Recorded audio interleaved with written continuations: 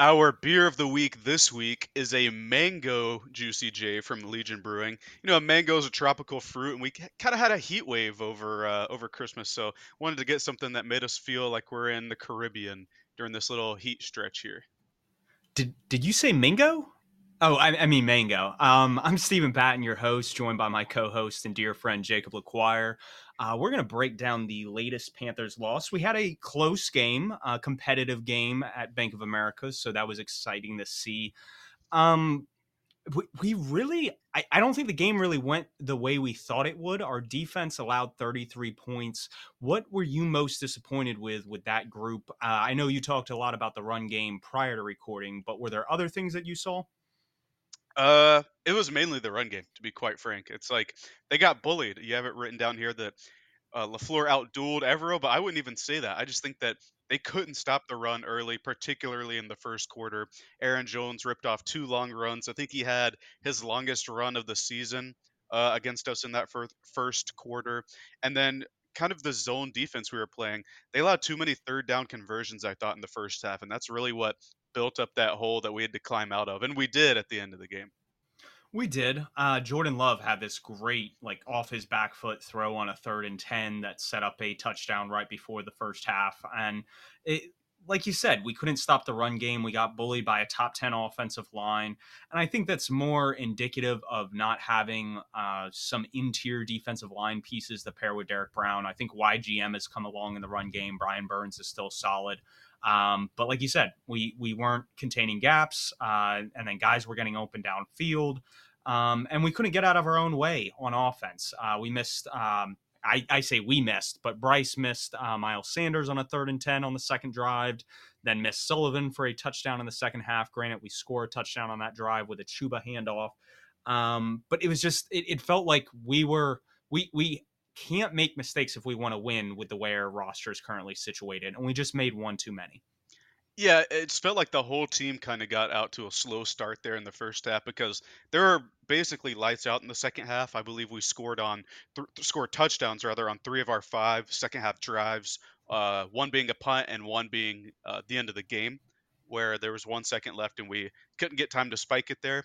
But yeah, the whole team in that first half just wasn't really in it, I don't think. But it was cool to see all the wrinkles that we had in the second half on offense, like Amir Smith-Marset getting more run in the run game, getting involved in the passing game as well. DJ Chark making plays. He had the crazy like back of the end zone catch where he's running to the sideline where Bryce hit him to well, that was the touchdown that tied it up, I believe. And then on that last 15-second drive, he had a crazy toe touch catch along the right sideline. He's getting involved. Thielen had a good game. You mentioned Mingo. I actually didn't say Mingo. He only had one catch this game, but even he did some good stuff with blocking in the pass game as well. So a good performance in the second half from everyone. And Tommy Tremble had a pretty good game as well. I think it was a career day for him in terms of catches and yards. So everybody getting involved. We just needed to do it earlier so that we weren't clawing from behind. I think we were down two possessions the majority of the game following or as soon as the second half started. Yeah, our first three touchdowns all came when we were down two possessions. The last touchdown we obviously scored, we tied it up, and that's what made it interesting down the stretch. Like you said, DJ Chark, phenomenal. This was the stuff that we expected in the offseason from him to kind of step into that number one role, make some of these circus catches downfield. And it's just now materializing at the end of the season. So you wonder now with the rapport, if we sign him to another 1 or 2 year deal. But for the most part, this is a Packers defense that really isn't all that impressive. They've allowed, I don't think Bryce Young is going to be the NFC player of the week this week, but Tommy DeVito, Baker Mayfield, the past 2 weeks, players of the week. And so it's one of those things, this defense can't stop anyone. And it was cool to see Bryce take advantage of that and actually move the ball. Both sides had success rate over 80%.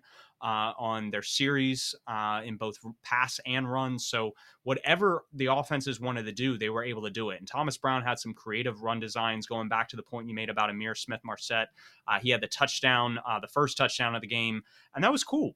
Those wrinkles that we're seeing by Thomas Brown, like that's Thomas Brown. Like he was the run game coordinator in LA, and those are the wrinkles he's bringing now, and it's cool to see. Yeah, Frank Reich had him like in prison or something. I don't know what he did to Frank Reich, but he never saw the field unless it was returning a punt. But now it seems like when you get a guy who has a good trait, particularly his speed involved, good things happen. And it sucks that it took him till week 14. I know that's when a couple weeks ago when he was first getting involved. It sucks that it took him that long, but I'm glad he's really showing out, and hopefully we can bring him back next year. I believe he will be a free agent following this year. And we did trade. It wasn't a big trade to get him, but I think we swapped sevenths with the Chiefs. So there was at least something that made you feel like he was worth getting, and I think he's shown it here at the end of the year, along with being a good punt returner as well. He hasn't made many mistakes back there. I know he had a fumble, but he fell on it, I think, last week, and then he had the punt return touchdown in Chicago earlier this year. So I think he'd be a welcome addition to bring back. Hopefully, that's a guy that they look at this summer as they try to retool that wide receiver room. Because despite the great days from Thielen, Chark, and ISM, we are going to need more, probably at least two more bodies at that position. Yeah, hopefully we draft one, we sign another free agent, probably sign at least another guy to kind of be a backup or push kind of Amir Smith Marset for kind of one of those last roster spots going in the next year. But this game, I know a lot of Panther fans are going like this is kind of the prove it or prove the haters wrong game by Bryce Young, and I don't want to take anything away from Bryce Young, but this is a game the Packers had a win probability over 75% of for the majority of the game. This was a game they were in the driver's seat. Now, when we go to that last drive, both you and me really argued that the Romeo Dobbs catch was a catch. Had that kind of gone the other way, maybe this game goes to overtime and we pull it out. Now, what would be interesting is that the two wins we've had this year, we didn't lead through, I think, the entire game or at least the fourth quarter. So if we had been able to pull it out against the Packers, I think it would have been the same way, which is kind of intriguing. Like give Bryce Young his flowers that rookie year, that the wins we do pull off are from behind and it's kind of a game-winning drive, so to speak. Yeah, we haven't led at all in the fourth quarter like this entire season as both of our wins were like walk-off field goals.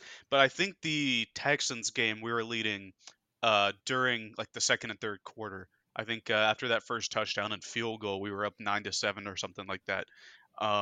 So we've led a little bit, and then during the Bucs game, we led for like 12 seconds before Mike Evans had a 75-yard touchdown. So we have led a little bit, but not at all in the fourth quarter. But speaking of fourth quarters, it was a really good fourth quarter for the offense. Bryce had 177 passing yards in the quarter, which I don't know if that's a franchise record or anything, but that's just a huge amount of yards to have in one quarter.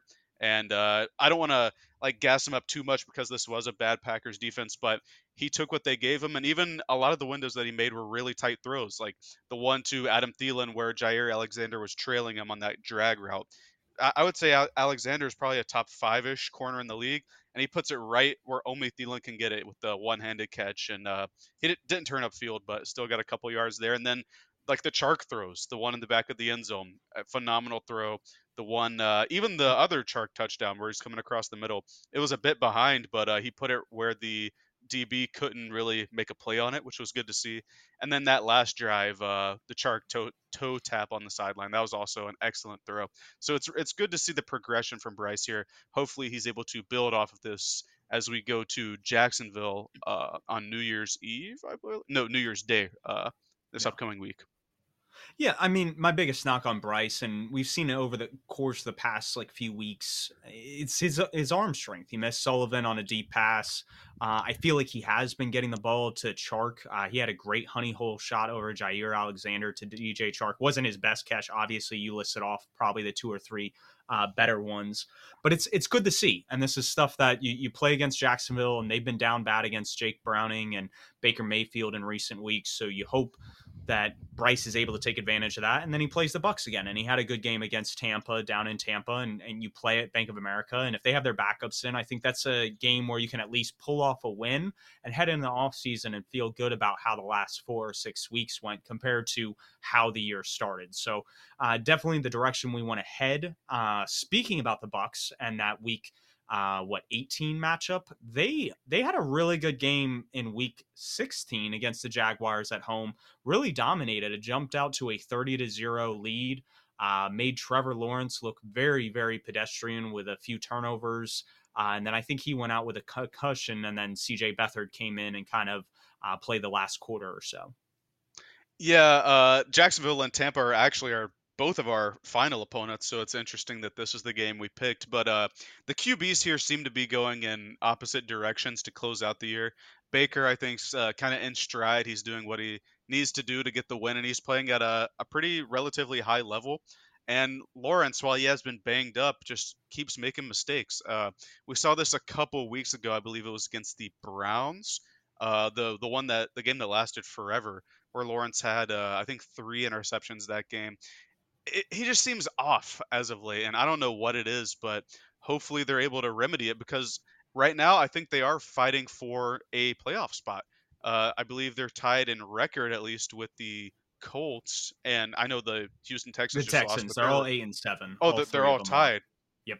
Now the So Jags currently have the tiebreaker. So the thing is that they all end the year, I think, at like 9-8 or 10-7. I think the Jags might have the edge with some of the division head-to-head matchups. right, but these are games they need to win, right? Like obviously Yeah, the Panthers, I wouldn't say that we're a juggernaut by any means, but we're playing better down the stretch here, and we have the opportunity to play spoiler, so we have something to play for.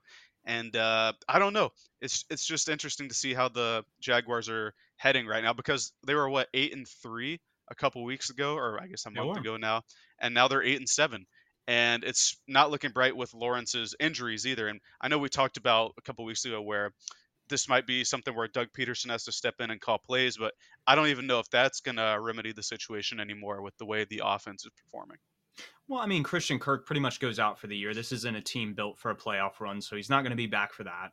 Zay Jones was out this past week, and when you start taking away some of these pass catchers, and then you look at the state of their offensive line, which isn't good. I mean, Trevor Lawrence, like we talk about Tua kind of making up for his offensive line with the fastest time to throw in the NFL. Well, the guy that's at number 3 behind Tua and Mac Jones is Trevor Lawrence. And so he's trying to mitigate that with quick plays. And when he's played teams like the 49ers or even the Baltimore Ravens, those are groups that can rally to those quick passes and just make a tackle and then just put you in hell throughout the rest of the game. And sure enough, that's exactly what the Bucs do.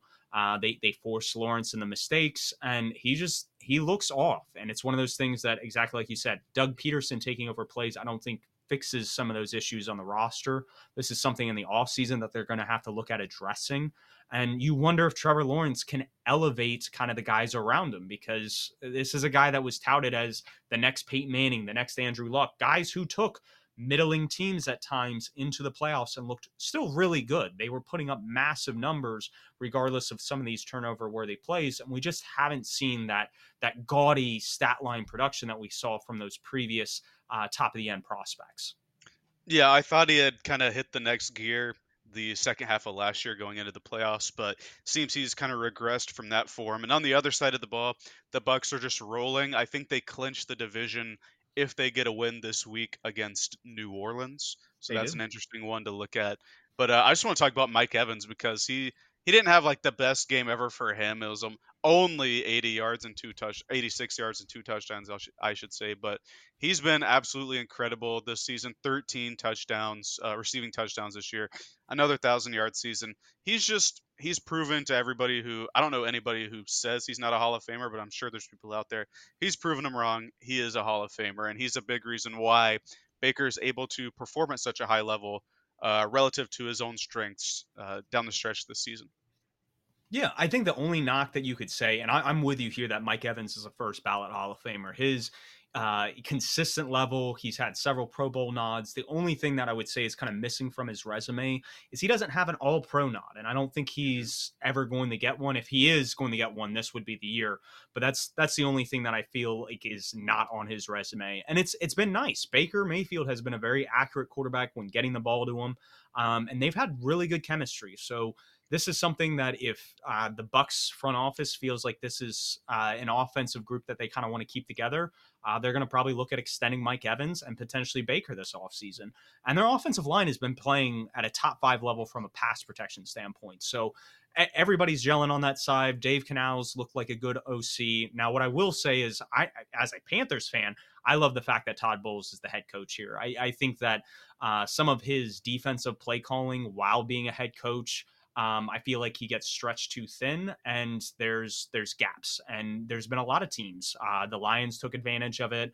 A couple other teams have taken advantage of it. The Colts, I think, in Indianapolis, where they're a very aggressive defense, and you can take advantage of that with some of the stuff downfield. So, moving past the Jags and Bucks, unless you have something else to talk about, we want to preview on Coach Talk a matchup this coming week between the Dolphins and the Ravens, and more specifically, Mike McDaniel and Mike McDonald. Yeah, two of the best at their craft. I did want to throw into the Mike Evans thing real quick. I think this is the year for him to be all pro, if any year, because he does lead the league in receiving touchdowns, and he's ninth in yards currently. So if he gets in, awesome. If not, there's a ton of great receivers in the league. But on to the McDaniel versus McDonald Mike Bowl, per se. This is going to be a good one. The game this past week didn't really show out, or the game last night rather, between Lamar Jackson and the Ravens and the 49ers. That was kind of a dud, with the Baltimore Ravens defense really stymieing the Niners and Brock Purdy. Hopefully this one's a bit better, because I think Tua and their offense is a bit more equipped to deal with defenses like this. They're all about speed and rhythm and stuff like that. So if they can get Tyreek Hill involved, if Mike McDaniel can get stuff cooking, I think it'll be a good one. But he's going against probably the best defensive coordinator in the league in Mike McDonald, who, with his linebacker and DB's background, has really taken the pieces that they've added this year and mixed it up and made it very, very difficult for teams to get over that back end and beat them on that side of the ball. So what's interesting is Mike McDonald and Mike McDaniel already faced off back in 2022, when both of Mm-hmm. them kind of had stepped into those first time play calling roles. Because even Mike McDaniel, with his time in San Francisco with Kyle Shanahan, Shanahan's the guy calling plays. So Mike McDonald gets his opportunity coming back from Michigan, their defensive coordinator at the time. And going into the fourth quarter, that game was 35-14. You know how many points the Dolphins scored in that fourth quarter? In It, Baltimore, nonetheless. yeah, it was 28, 4 touchdowns, right?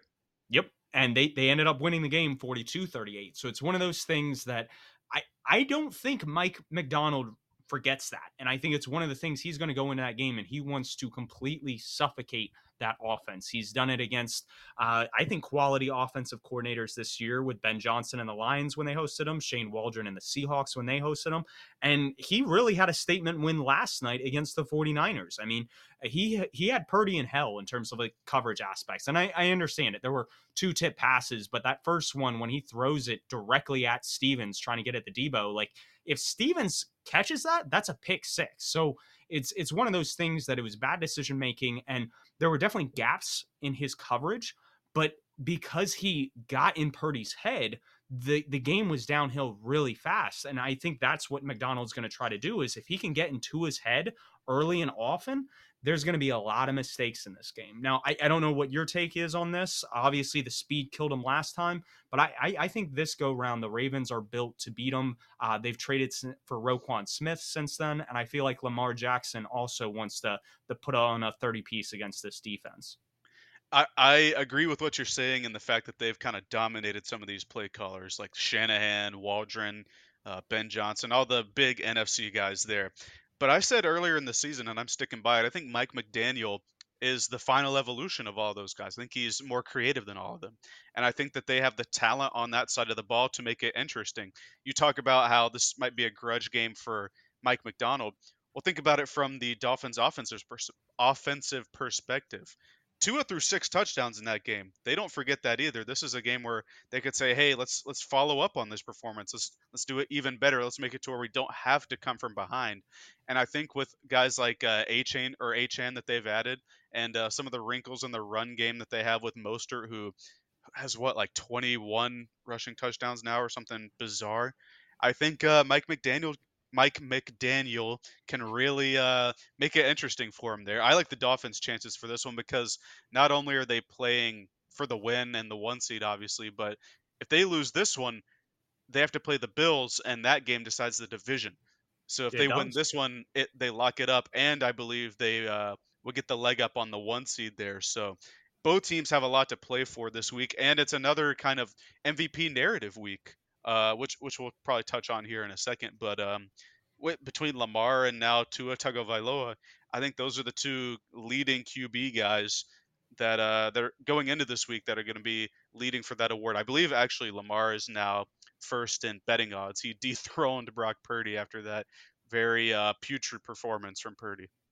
Well, that's the thing. We've had so many of these MVP candidates. It feels like over the past month where they're leading for the week and then they have a bad game, and then the guy that was at number two during that stretch, he bumps up the number one.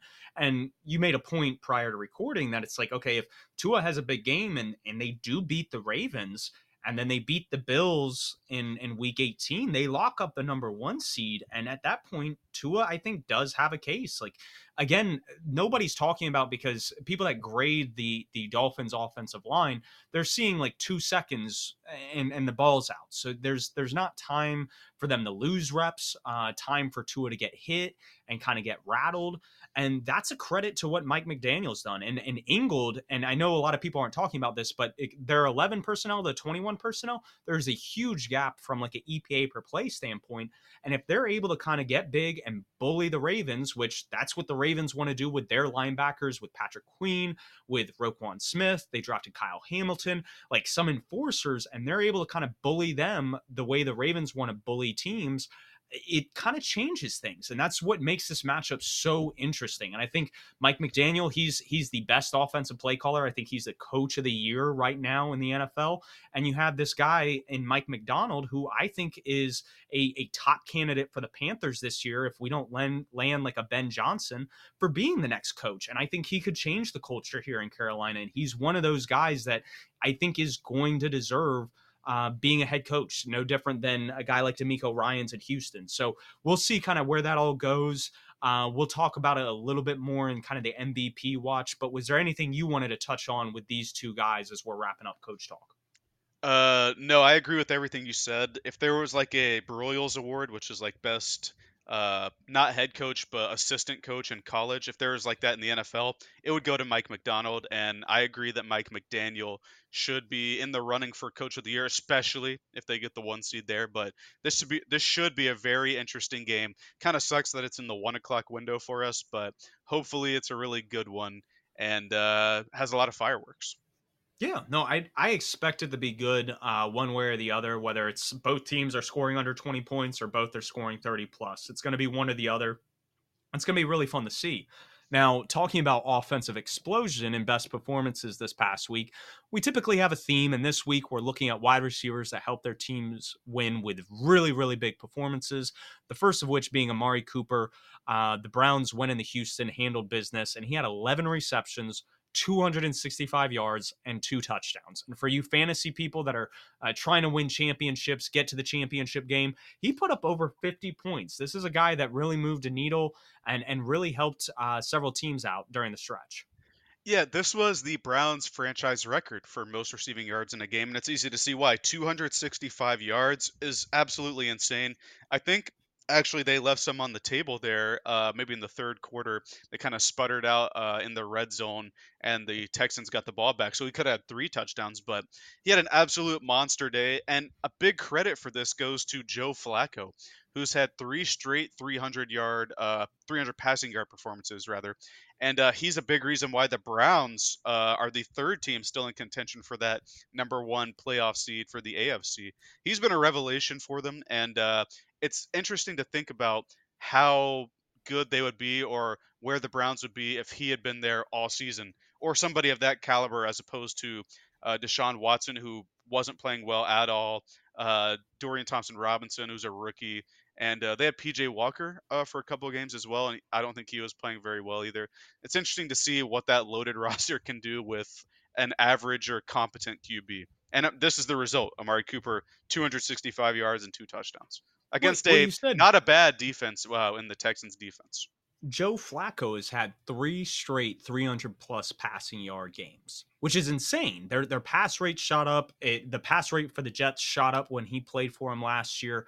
But Watson, who they gave that massive guaranteed deal to, 0 300 plus yard passing games. 0. Mhm. And like I wouldn't say it's a full season, but I think he's played around 12, 14 games to where that's a big enough sample size. Like you should have some production, especially with the playmakers he had around him. This was a team we talked about in the offseason as being one of the best in the NFL. When you looked at the defense, when you looked at the O-line, when you looked at the guys that they had on the like wide receiver room, like I mean, Joe Flacco's been making David Njoku, Amari Cooper, and Elijah Moore look like the players that they're capable of being. And that's awesome. And it's going to make the AFC playoffs that much more interesting, especially when you look at some of the matchups that could potentially be had. If the Browns go into Baltimore in, say, the divisional round, that would be an insane game that has a lot of implications. And who knows? Maybe Flacco pulls off the upset and goes on a magical run like he did in 2012.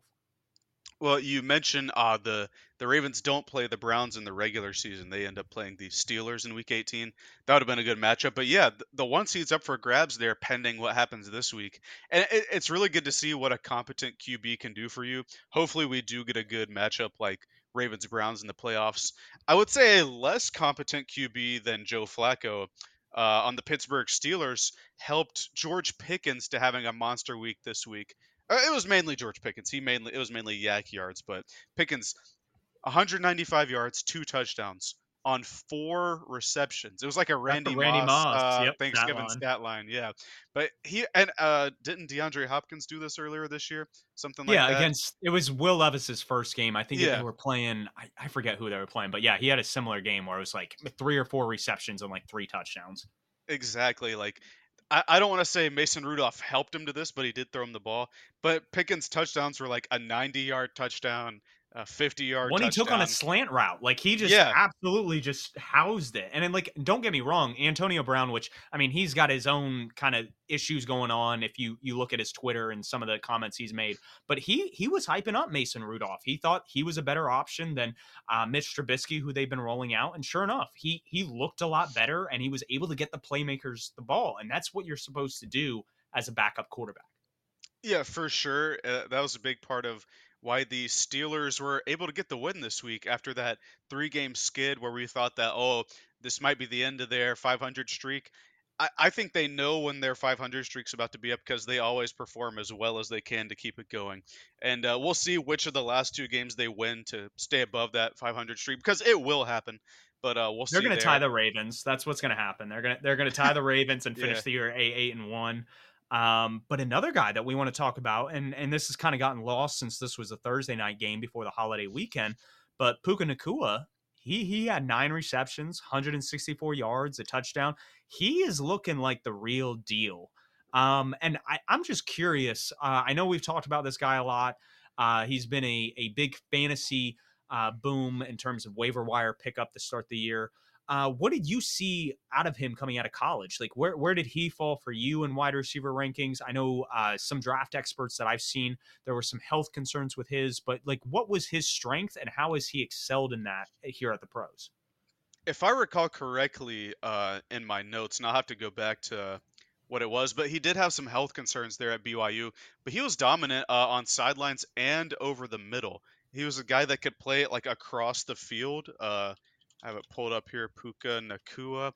Yeah, first of all, 6'1", almost 6'2", and 210, big body, so like physical, good, like good in space, and he was like twitchy. He could move like on stick routes and stuff like that. He could move across the field well, and that's something that Sean McVay can take advantage of because we saw it with Cooper Cup in his Triple Crown season. He would line him up as basically an XT or as a tight end and match the receiver up against a linebacker or God forbid, an edge rusher has to drop in coverage. We've seen some of that kind of stuff with Puka, and he's able to take advantage of it with his kind of quick twitchiness and stuff like that. And another thing I wrote down, he's a good and willing blocker. And that's something that's super valuable in the NFL, especially for a late round pick. Pickens. Yeah, Pickens. Yeah, well, he was a second rounder, and we know why Pickens was drafted because of his talent and his ability to like win the ball at the point of catch, which he's one of the best in the league at already. But Nakua is a guy that is a good and willing blocker, and he was a late round pick. I believe he was a fifth round compensatory pick, and that's something that gets you on the field quick, especially in a room that started the season with Cooper Cup injured, right? So it was kind of up for grabs who was going to be that guy. I thought it might be Van Jefferson. I think we talked about that in the expectations pod. Could have been Tutu Atwell. but Nakua was the one who shined, and it's really been like that all season, even with Cooper Cup coming back and being healthy throughout stretches of it. So it's interesting to see. He also had a pretty pedestrian raw score, 5.17. But it's interesting to see that guys who do the dirty work in college and who are good, like not I don't want to say like top end athletes because his raw score is low, but when he got the ball, he had good speed. He was good in the open space. Those are guys who can help you at the next level, and I think that's a lesson for GMs out there. Les Snead's been one of the best at finding later round picks because f them picks, right? He doesn't have any picks, and he's able to take these guys in late rounds, find them, and they're going to be useful for their teams. And Nakua, excuse me, is a big example of that. We also look back 2 years ago. Kyron Williams, I believe, was also a fifth round pick for Yep. them, and he's been phenomenal this year when he's been on the field. So if you can find a guy who's willing to do the stuff to get on the field, I wrote here what he can be now, special teams slash rotation receiver, like immediately when he was drafted, and that's because of that blocking ability got him on the field, and he showed what he could do, and he's been dominating ever since.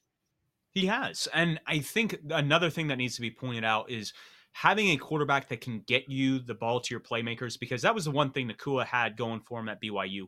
Huge production in college. But like you said, his raw scores, some of the other measurables leading up into the draft season, he didn't necessarily score all that well, which is kind of why he dropped on top of some of the medical issues, which is something to be concerned about, I think, moving forward. A guy that has an injury history, you just always kind of want to keep that in the back of your mind just moving forward, because if that rears its head, all of a sudden we're talking about Puka Nakua in a different light moving forward. But Matthew Stafford, between the Calvin Johnson season, between the Cooper Cup season during the Super Bowl run, and then when you see that he got a guy like Kenny Galladay paid, when you see what he's doing with Puka Nakua, where they're really like on the doorstep of breaking rookie records, like that's something that I think needs to be talked about more. And I think Matthew Stafford doesn't get enough credit. And I'm And sure he's okay with it. He's got his Super Bowl, but again, he's just not talked about like in the same breath as other elite quarterbacks. another one to that, Golden Tate had his best seasons in Detroit.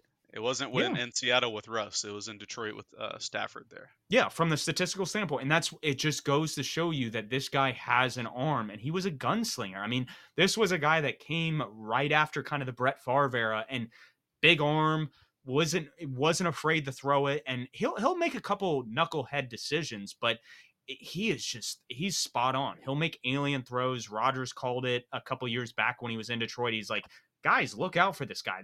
He's special. And speaking of special quarterbacks, a guy that won the first ever unanimous MVP in the NFL. And we've had some great quarterback years between Peyton Manning, Tom Brady. You could go back to the Joe Montana days, where you just had quarterbacks just absolutely excelling and dominating the entire NFL. And it was Lamar Jackson who won it back in 2019. And this guy is special the way he can manipulate the pocket. Now, obviously, from a counting statistic standpoint, he was great in 2019. I don't think there was really anybody outside of Mahomes that was close to him in that regards. This year, it's a little bit different, and you could argue that the defense is carrying him. And this is a guy you had prior to the offseason or prior to the year starting as being the MVP candidate. Why is he still that, regardless of what the stats say overall? How does he impact the game to where he is in this discussion? He is in the driver's seat from an odds standpoint, and why should he win it?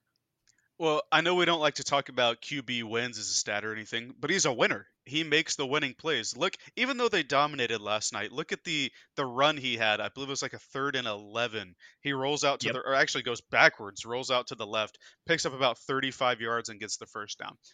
Lamar does this on a regular basis.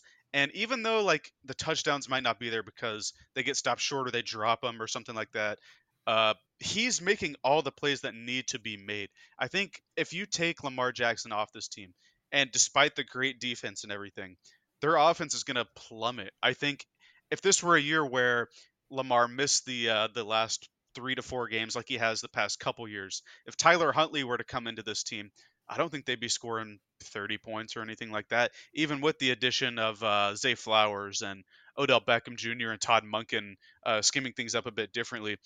Lamar is the difference maker, and he has been since he's taken over there.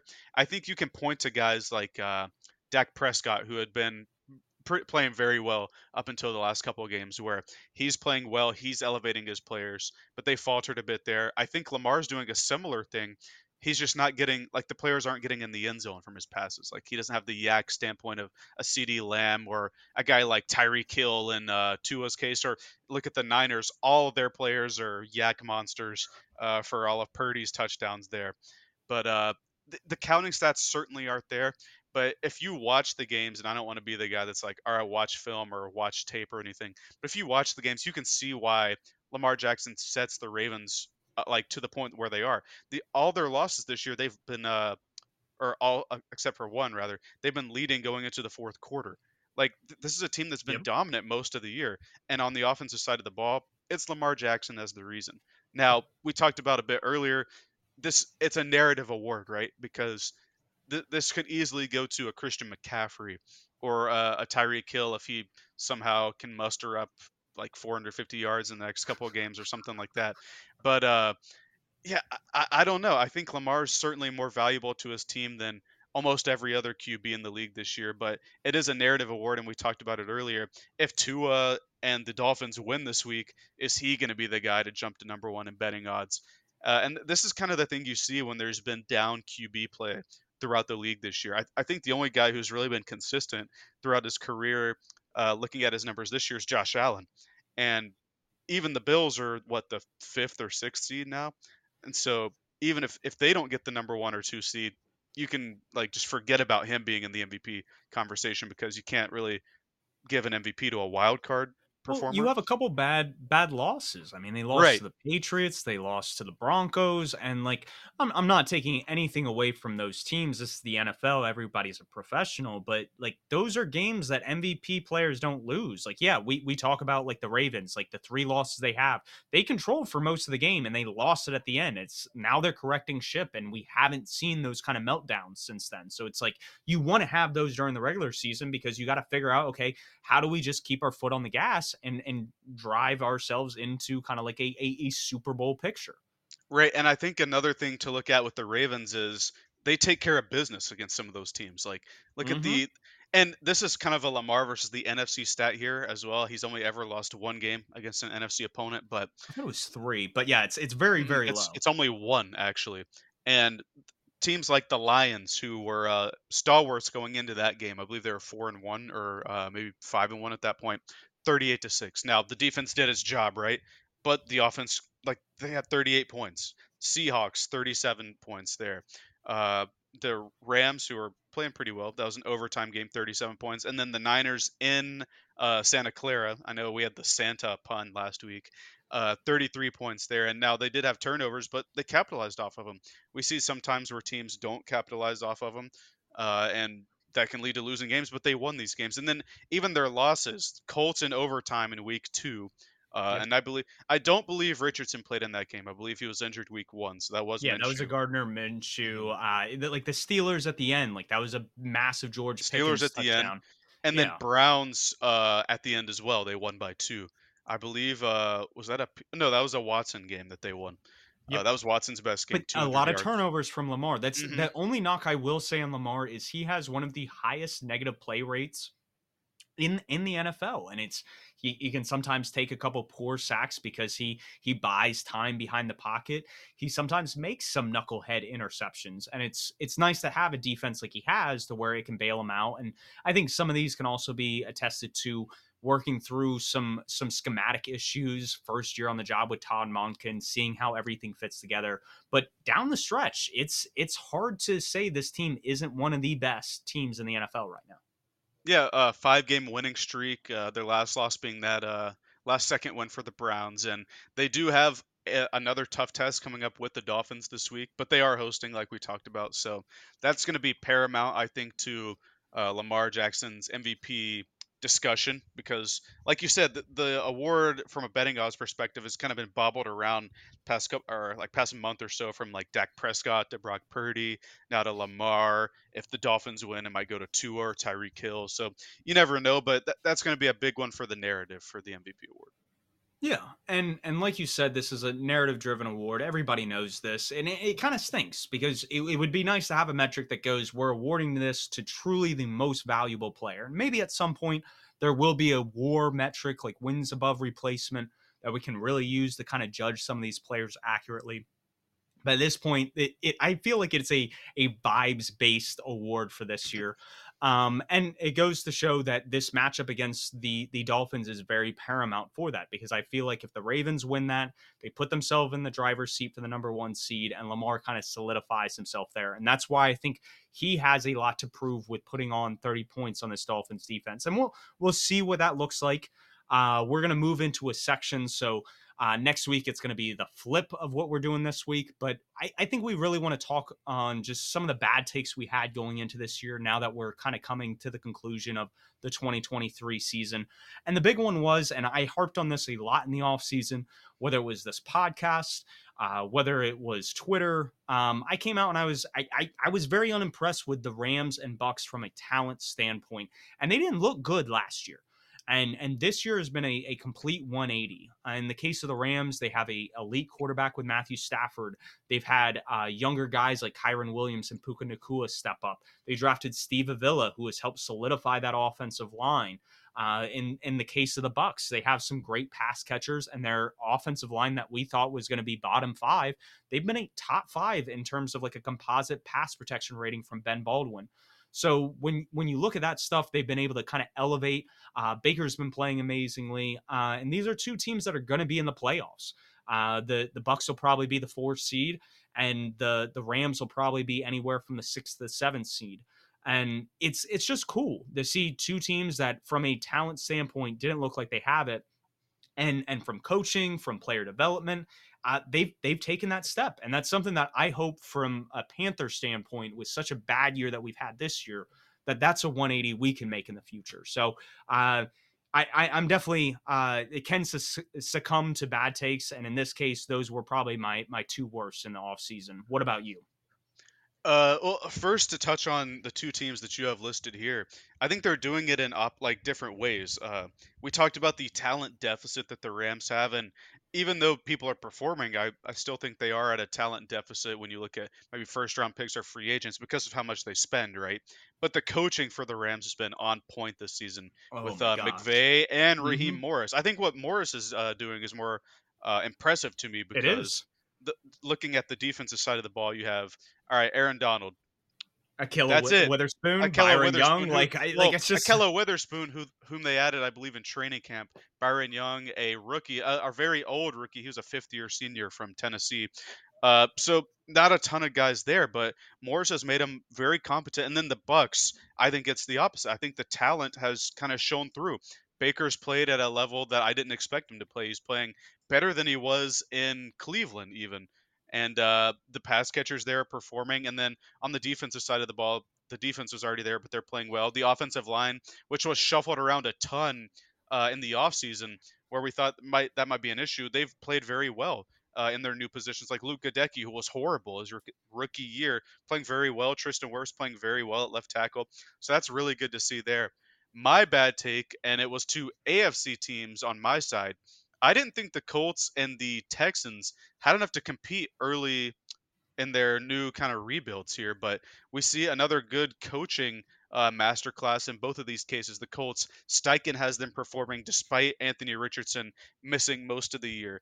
He has them playing well with Gardner Minshew, and while their defense isn't very impressive, they're still 8-7 and they're scoring a ton of points. And then the Texans, it's kind of not the flip. I think both of their new play callers and D'Amico Ryans and Bobby Slowick are coaching at a high level. I think what Stroud's been able to do, given the system and all the weapons that they've added, has been very, very impressive for a rookie quarterback. Tank Dell and Nico Collins are playing at a high level.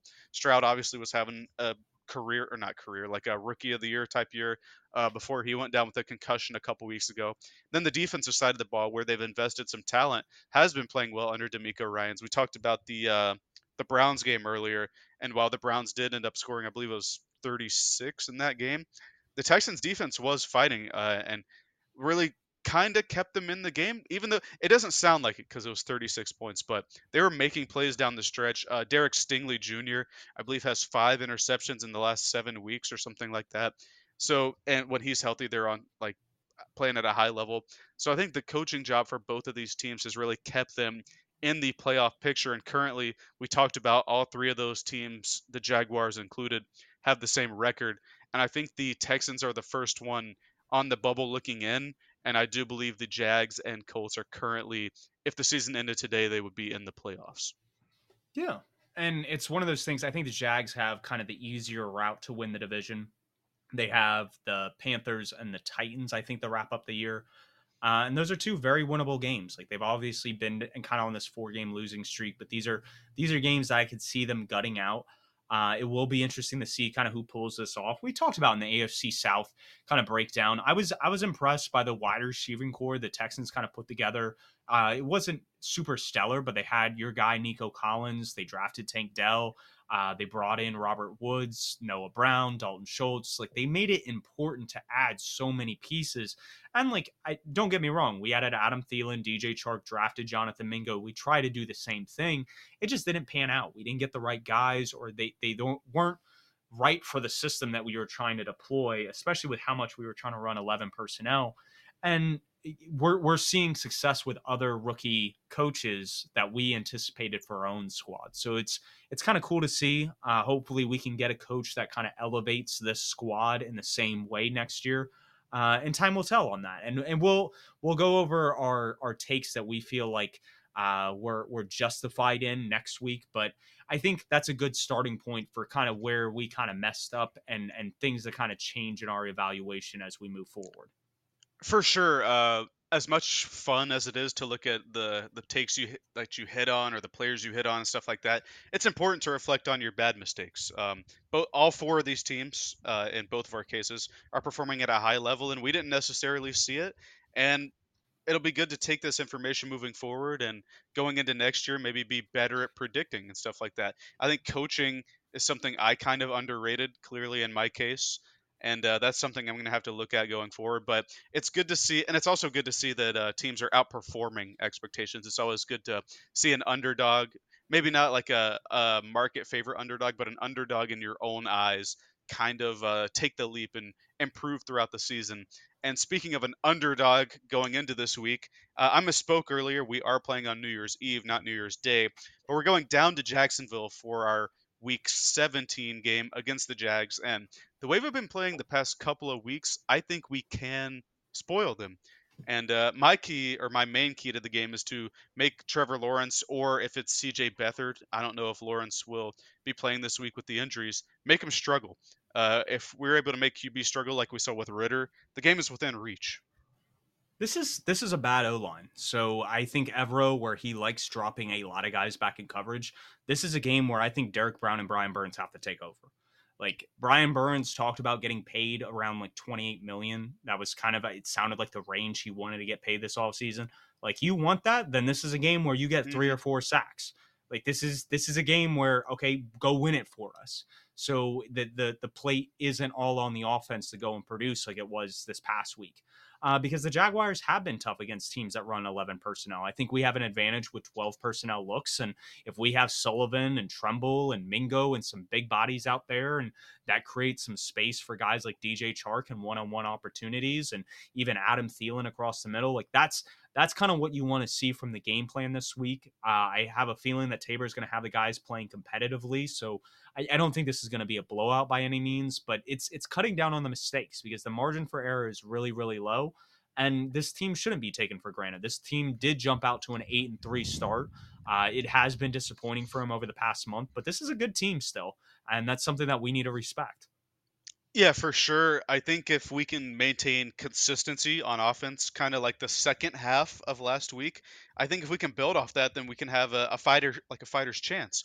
We lost the Packers game not because like the refs or anything, even though there are some questionable calls there, but because the first half we were just flat on both sides of the ball, but particularly on offense. I think if we can kind of lock in and play like we did in the second half, despite playing from behind, I think we can maybe pull off another upset and spoil another playoff hopeful like we did against Atlanta a couple weeks ago. Yeah, no, I think that's definitely what we can do.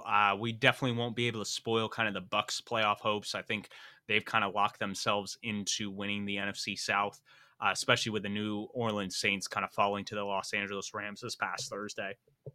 But moving into an actual playoff scenario, we're not in the playoffs for the NFL, but we are approaching the college football playoffs this weekend.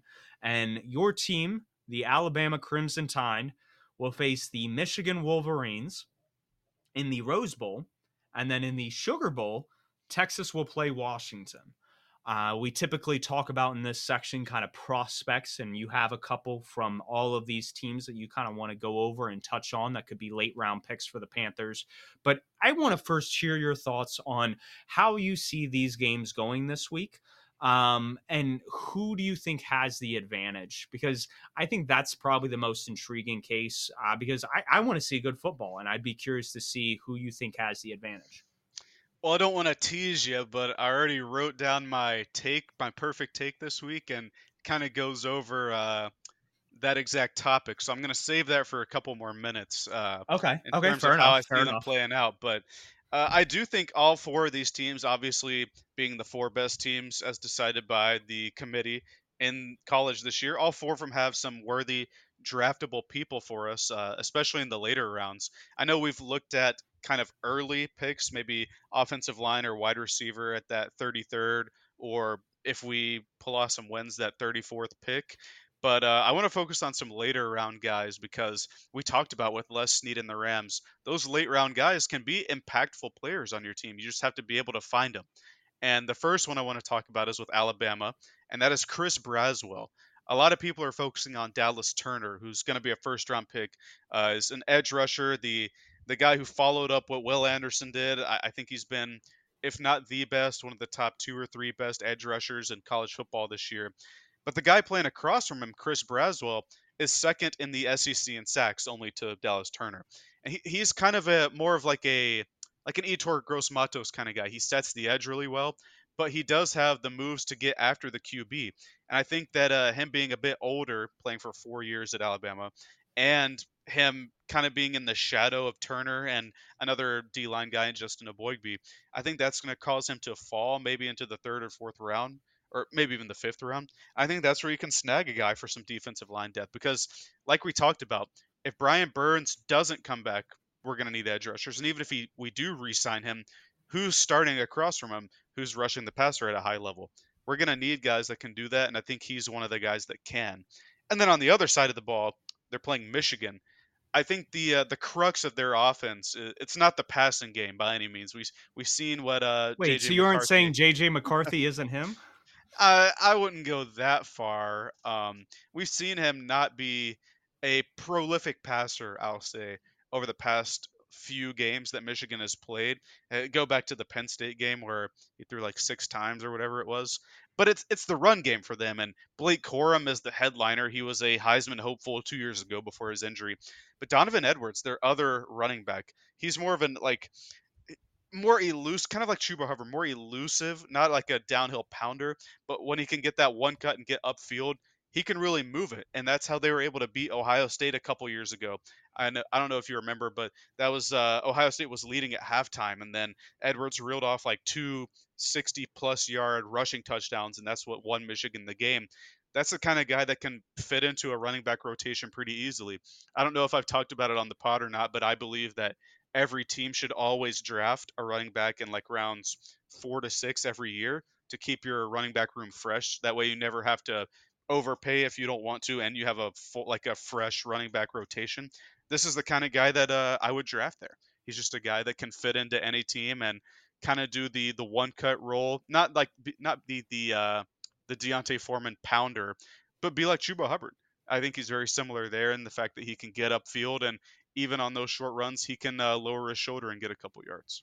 And having a guy like that, and I want to go to your point of drafting guys in the fourth to the sixth round. I think that is so paramount because we see it, and I don't want to praise necessarily Bill Belichick. He has a lot of blemishes when drafting guys on the offensive side of the ball, but he's typically good about drafting some of those later round running backs. And Chuba Hubbard, will be entering the fourth year on his pretty much the last year of his rookie deal this next year. and getting his replacement would be paramount. And it would be nice to find like a Deontay Foreman to pair with kind of that lightning back. You have a Thunder, just it can pound yards out, because that's what we haven't had this year, and that's why we've struggled. We had a missed 4th and 2 conversion this past week against the Packers. We struggle when we're on the goal line. To have a guy like that is also something we need to look at, and I'd be curious if we can find that in free agency or the draft. But yeah, I think the guy out of Michigan would be a perfect Chuba replacement. Hey, we had a 4th and 1 QB sneak that we ended up converting. I don't want to Well, say, the Packers hey, literally left and that gap wide open. Like that's hey, just and smart play on the quarterback. Like props to Bryce, but again, the Packers aren't a defense that I'm going to write home about and say that they're playing smart from a schematic standpoint. I'm just saying Bryce Young is 100% on his QB sneaks into his young career. But going to the other college football playoff semifinal bowl game, the Sugar Bowl, Texas versus Washington. Now, the big headliner for Texas is their wide receivers, right? Adonai Mitchell and Xavier Worthy. Both are worthy, no pun intended, of probably being a top 40-ish pick. I have Adonai Mitchell as a first rounder currently. Xavier Worthy is a second rounder. So I could see both of those guys going early. But their defensive line, especially on the interior, is why they're able to play at such a high level on defense. And they have two guys, Tyvondre Sweat, who might be the best interior defensive line player in the league right now. But they have another guy, Byron Murphy, the second. I don't know if he's related to former Dallas corner Byron Murphy. Dallas corner, he was Cardinals corner, now Oh, Vikings Cardinal, corner. excuse me. I was thinking of who's I thinking of? You're Uh, thinking of Byron. He went to Miami. I'm trying to remember yeah, his last name. I'm going to say Young, but it's not. It was it Byron yeah, Jones. Byron Hold Jones. on. Yeah, I think it was Byron. My Yep. apologies to Byron Murphy if you're listening to this, but he's a real force on the interior. Where Sweat is more of a nose tackle, Murphy's able to kind of penetrate the gaps there from the three tech position and get upfield and rush the passer. That was a big reason why they were able to beat Alabama the first time they played him, was that interior D line play against Alabama's more porous O line early in the season. I think Murphy's a guy that can play alongside Derek Brown because they kind of move Brown along that line on the Evero scheme between nose tackle and three tech and five tech and one tech and everything. I think Murphy's the guy that can stay there because we were talking about it earlier with the Packers game. We don't really have the depth there on along the defensive line, and that's a guy I think in the later rounds can play a good role for us. And then on the other side of the ball, the other trenches, they're playing Washington, who have one of the better offensive linemen in college football, and that's Troy Fontenot. He's going to be an interior player in the league. He'll probably slide into left guard.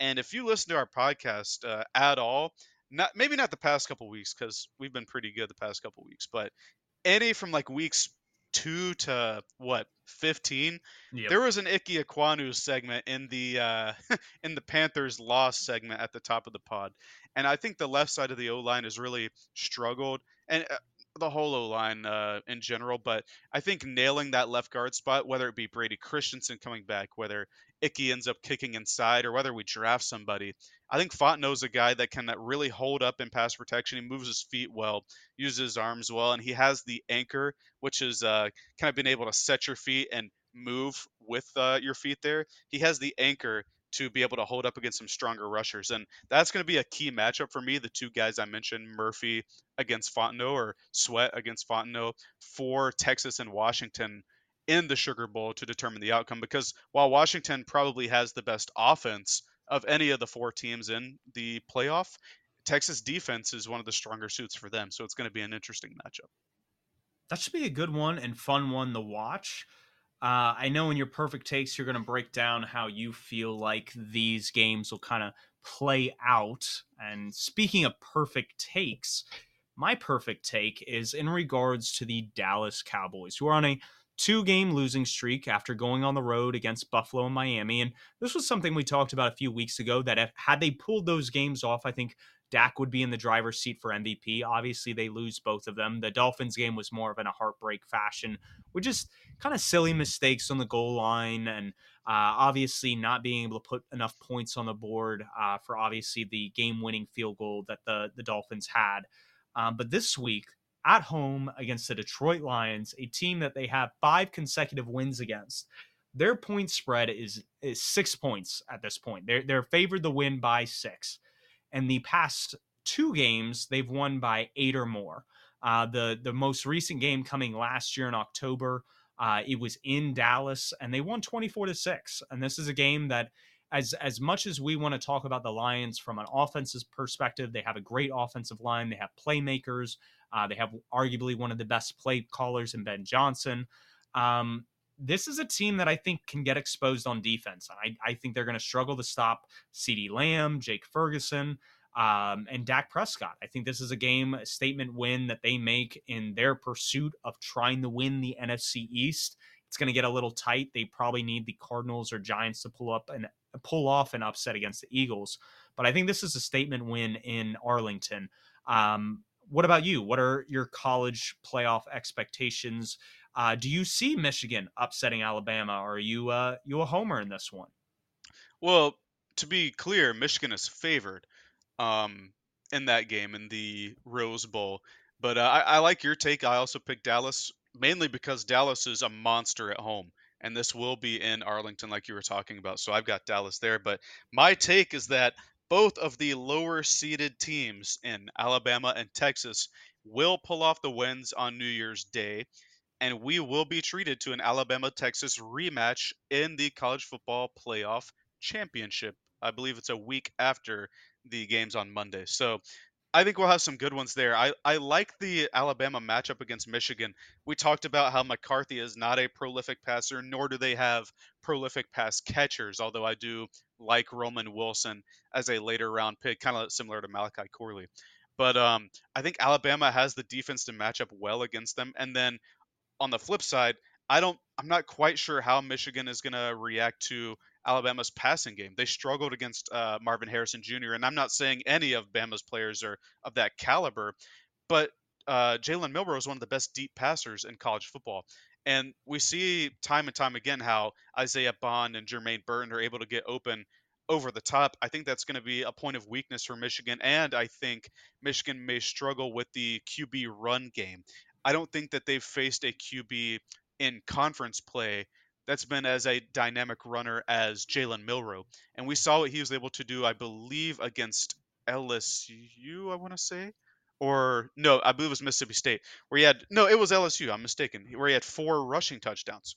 And so that's an element that I don't think they've seen so far, and I don't know how their defense is going to react to it.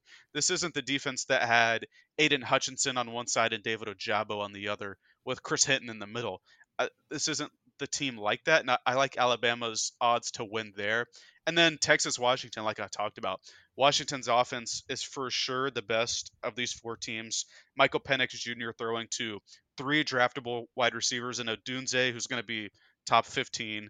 Jalen McMillan, excellent slot guy, and Jalen Polk, who may go back to school for a year, but he's excellent along the perimeter as well against Texas's defense. And I think that's a fun matchup. But then on the other side, Texas's offense with Quinn Ewers and their star receivers, I think they're going to be able to score pretty easily on Washington's defense. So I like Bama, I like Texas, and when we see the results of these games, I will make my take that week about the college football playoff national championship matchup. There we go. And for the listeners, we hit on our perfect takes last week. I said Buffalo would win, Houston and Indy would fall. That kind of put Buffalo in kind of that 7th seed spot. What you talked about last week with Lamar kind of taking a firm grip on the MVP conversation and kind of usurping Brock Purdy, which he did last night. Both of us hit, so hopefully we both hit again this week. I think as the season wraps up, we'll talk about our record there. We've been from our weekly bets, our pick'ems. I think we're both over 600. You're a little bit behind 500 on your bets. I'm a little bit over. I think I'm like 24, 22, and 2. We'll talk more about that in our post this coming week. If you guys have questions for the next podcast as this season is winding down, shoot them to us at Purrfect_Takes. As for this week and this episode, we're about wrapped up. So we'll catch you guys next week.